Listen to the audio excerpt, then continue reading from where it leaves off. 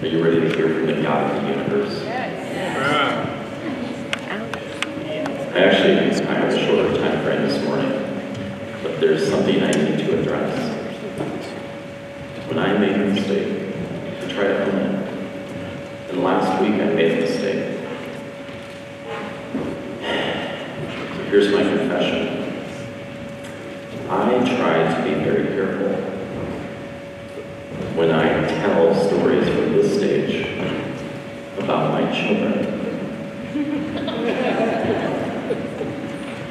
And if I feel that the story might in any way indict one of my children or embarrass, I make sure to run that by them. I shared a story last week that was in no way, shape, or form embarrassing. It was a great story. Remember my story, walking out to Alan's cabin eating his beans? But as I was telling you that story from this stage on Sunday morning, there were three characters in the story. Do you remember? Me, Selah, and Austin. And I realized that I had not clarified with them what I was calling Austin. So I said, Selah's, and then you couldn't see it, but I was having this moment of panic. I said, Selah's friend, Austin. Now you need to understand, they did not give me grief. We were at the lunch table. Austin came over for lunch, and I said, guys, I had this moment of panic. I realized I didn't clarify with you what I was going to call Austin in front of our entire church. And so in that moment, I just said, Selah's friend, Austin. And Selah chuckled, and she said, yeah, I got a lot of grief on my way out of church on Sunday. So here's the correction. So we went on this hike with Selah and her boyfriend, Austin.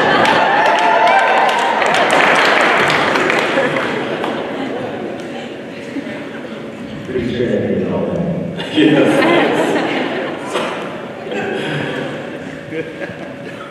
That has nothing to do with what I'm teaching on this morning. I'm going to share with you three stories. Quick stories towards the goal. And this is leading up, not just this week, but next week, our celebration of missions locally and around the world. Three stories this morning to help you towards the goal of experiencing the life that God intends for you. But I'm going to focus in on something in particular. Matthew 16:25. You've heard us talk about it a lot if you've been around at Church on the Rock. Whoever loses his life will find it. It's actually in giving your life away and giving yourself away that you discover your God-given purpose. You discover what you were made for. It's actually in giving, not in taking or holding on to. This morning, I'm going to offer you three truths. They're sequential truths that I believe may help you unlock your own capacity for losing your life, joyfully giving your life away. But what's going to be required of you as you hear this is humility, some reflection, and potentially some repentance. King David, you know the story from the Bible, the character from the Bible. Some of you have heard of him before. King David was known as a man after God's own heart. He loved the Lord.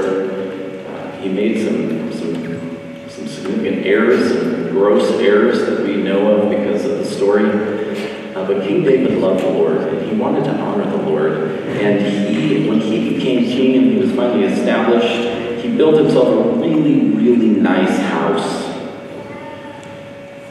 In fact, he spent several years building himself a palace for the king.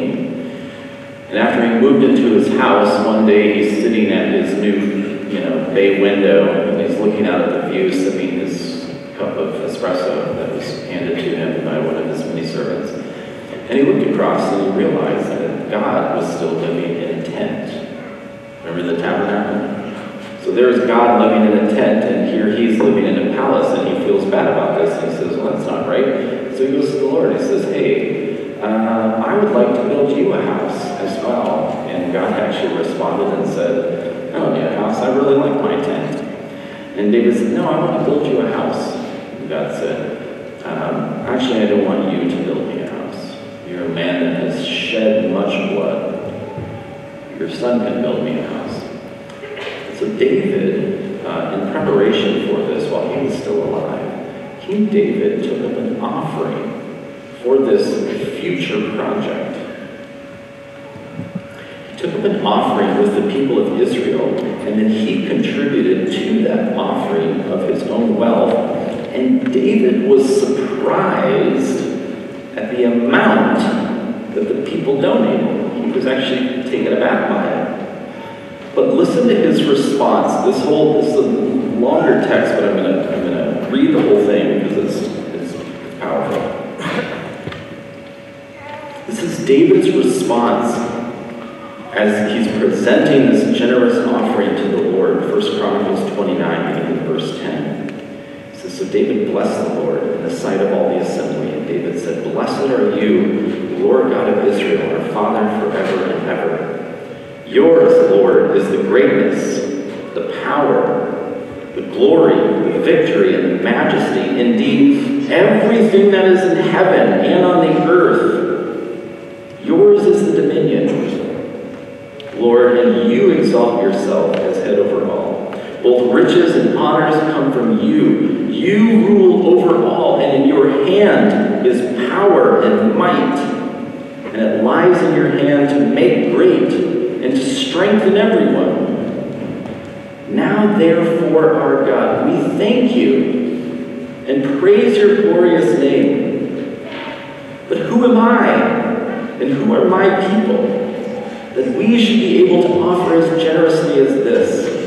For all things come from you, and from your hand we have given to you. For we are strangers before you, temporary residents, as all our fathers were. Our days on the earth are like a shadow. There is no hope. And yet, Lord our God, all this abundance that we have provided to build you a house for your holy name, it is from your hand, and everything is yours. Isn't that a great prayer? God, everything belongs to you. And so even in this moment of generosity, we recognize that everything that we would give to you, including the capacity to give to you, is something that we previously received from you, because it all belongs to you.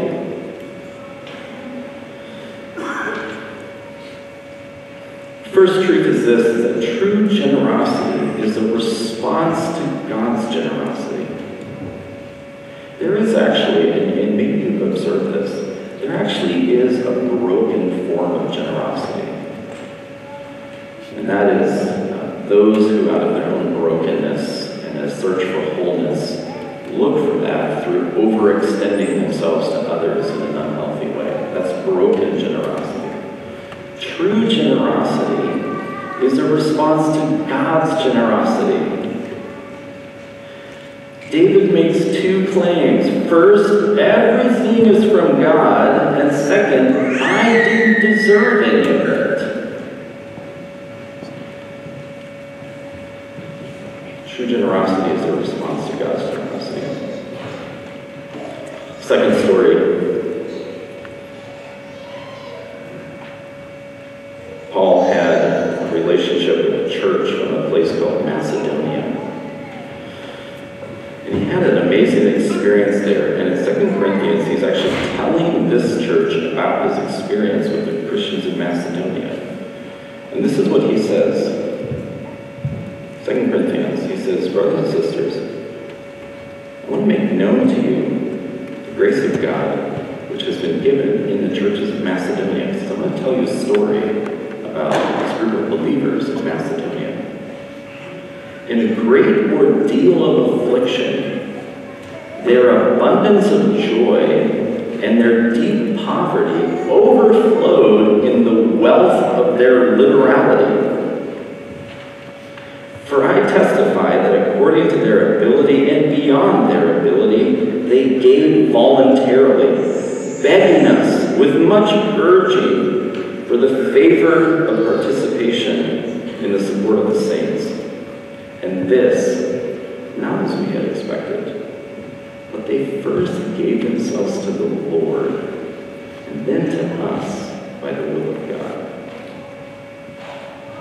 Here's this new group of believers that has encountered Christ and the hope of Christ. And we know two things about this group of believers. We know that they suffered under great affliction, and we know that they were very poor. And yet Paul says that the joy that they experienced led to a wealth of liberality. But look at that last line. He says, they first gave themselves to the Lord and then to us. So having given themselves to the Lord, they were overwhelmed by the gift of God's grace to the point that they wanted to be generous to others. And so they said, hey, we don't want to be left out. We want to support the work of the ministry. Number two, true generosity flows from the life given fully to God. True generosity flows from a life fully given to God.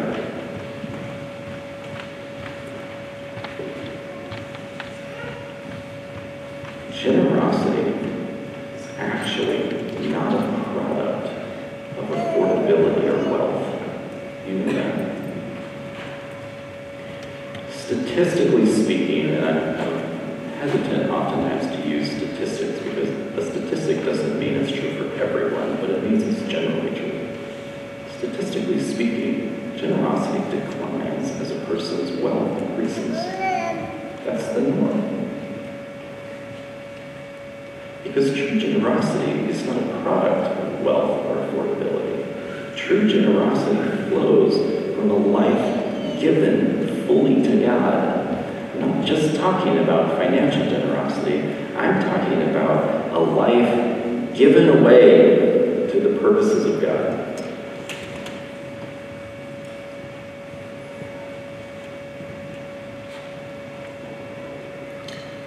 Paul describes this dynamic further. Now he's talking to the Corinthian church in 2 Corinthians 9:8. He says, God is able to make all grace overflow to you. He is able, he can do it. He's able to make all grace overflow to you so that, always having sufficiency in everything, you may have an abundance for every good need. You follow what he's saying? God has provided by his grace not just what is sufficient, but an overflow, so that you may have an abundance for every good deed. Meaning, all of the good things that God has called you to in losing your life, in giving your life away. Number three, true generosity springs from the overflow of God's grace.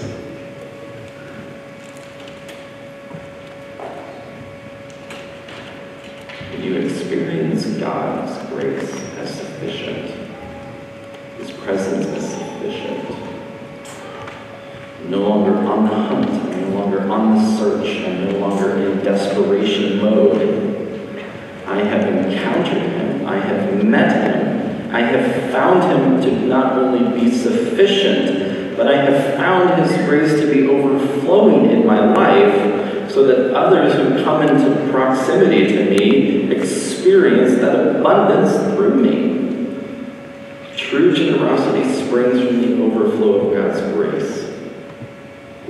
So if you take those three truths, this is the sequence. First, I must know God rightly. Second, I must say yes to God fully. third, I must receive from God abundantly, which will always lead to overflowing richly.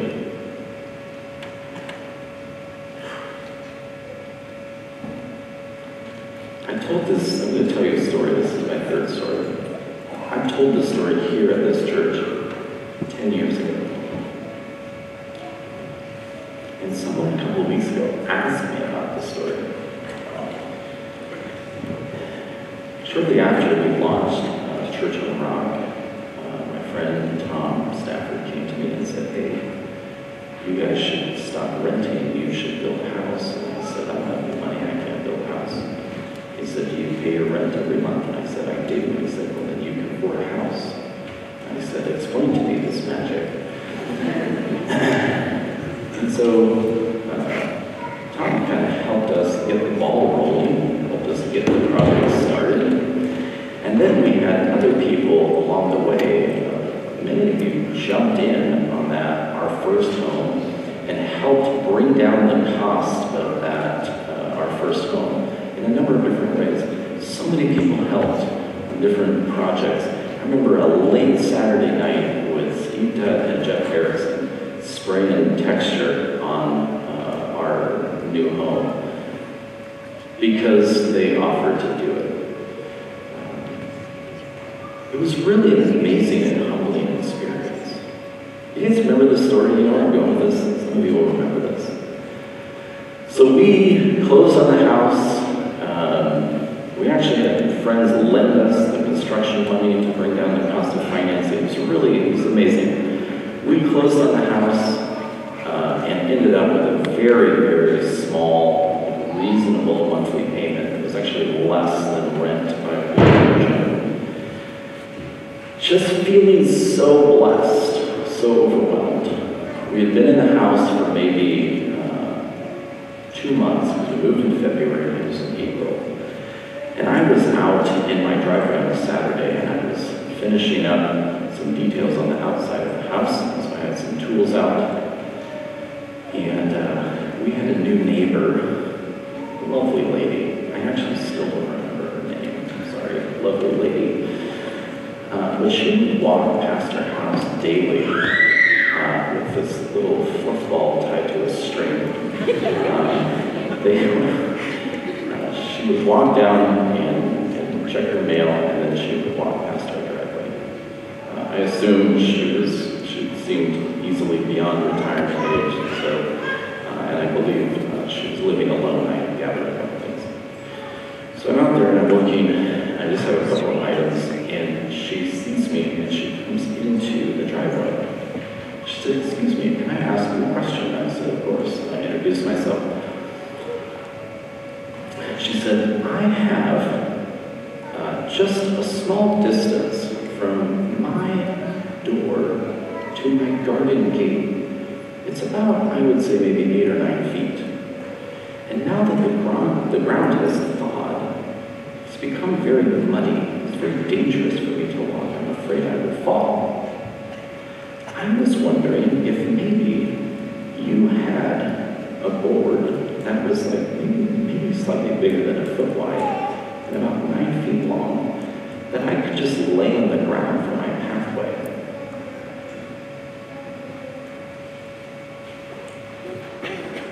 I had gotten rid of basically all the construction leftovers. It's like one board that was 9 feet long, about 14 inches tall.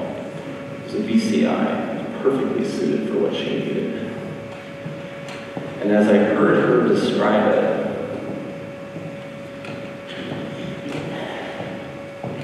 I decided that I might need that board.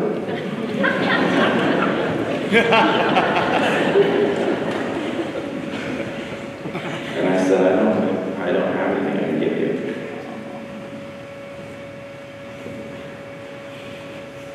And then she left.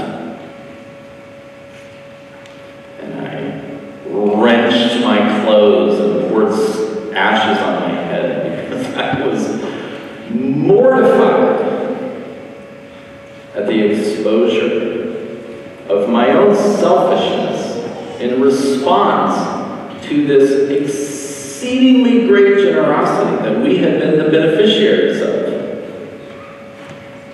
No, I think I don't have any idea how or why or what, but I might need that one useless board that perfectly fits your need right now. So I shared that story at church. At the time, I didn't actually know where she lived. And Becky Paul came up to me after the service and she said, I know who that is and I know where she lives. So she to this day now has a lovely piece of BCI that spans the distance from her back door to her garden gate. You understand that generosity flows from right relationship with God. It's not a product of having enough of the stuff. You could pile on a whole bunch more, and it wouldn't change your attitude. It's encountering God that changes everything, and encountering Him in a way that is sufficient. His grace is abundant. I'm okay. My need is met in Him. Psalms 23:5. You prepare a table before me in the presence of my enemies. You anoint my head with oil, and my cup overflows. Whatever enemies that I face right now, whatever enemies you face, when you're in the presence of God, your cup continues to overflow. To know God rightly, to say yes to God fully, to receive from Him abundantly, so that I can overflow richly.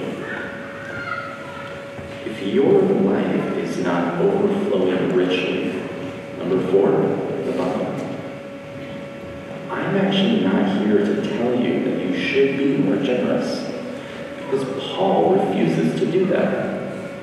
He says, I am not telling you to be more generous.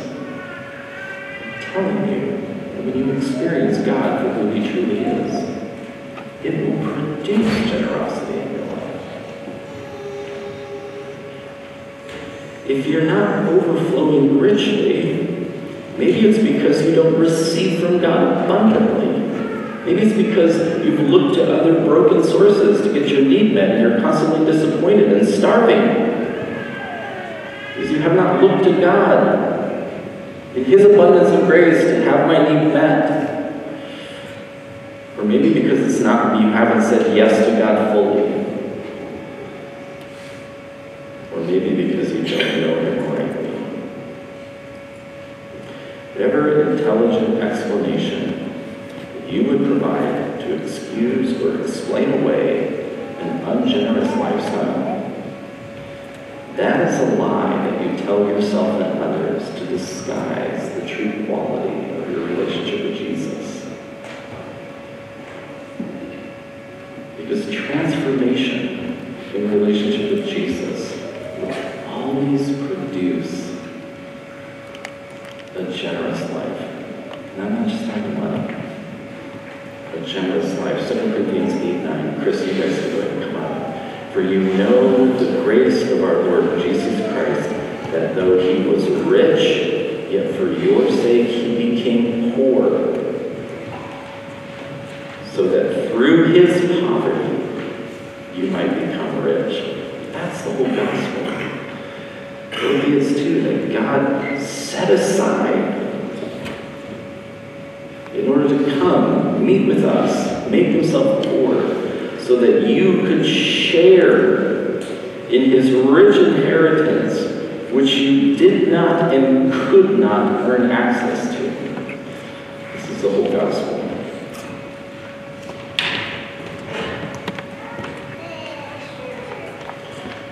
So this week and next week, as we take some time to look at what God is doing through other organizations, through missionaries around the world, if you find yourself holding back, I would ask you to do this. Press into a relationship with Christ so that you do not miss out on the true joy of generosity.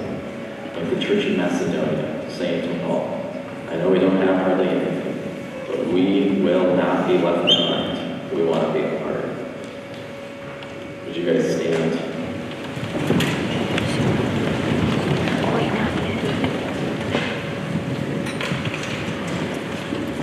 God, we come before you now as recipients of your abundant grace. We come before you now as those who have richly received every blessing from your hand.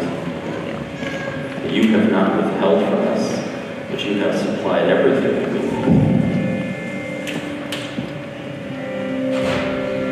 And would you, on our behalf, in the brief time that we have here on this earth, though we are like dust, though we are like a shadow that is here and then gone in a moment, would you give us the grace here and now to fully capture the opportunity of giving our lives away?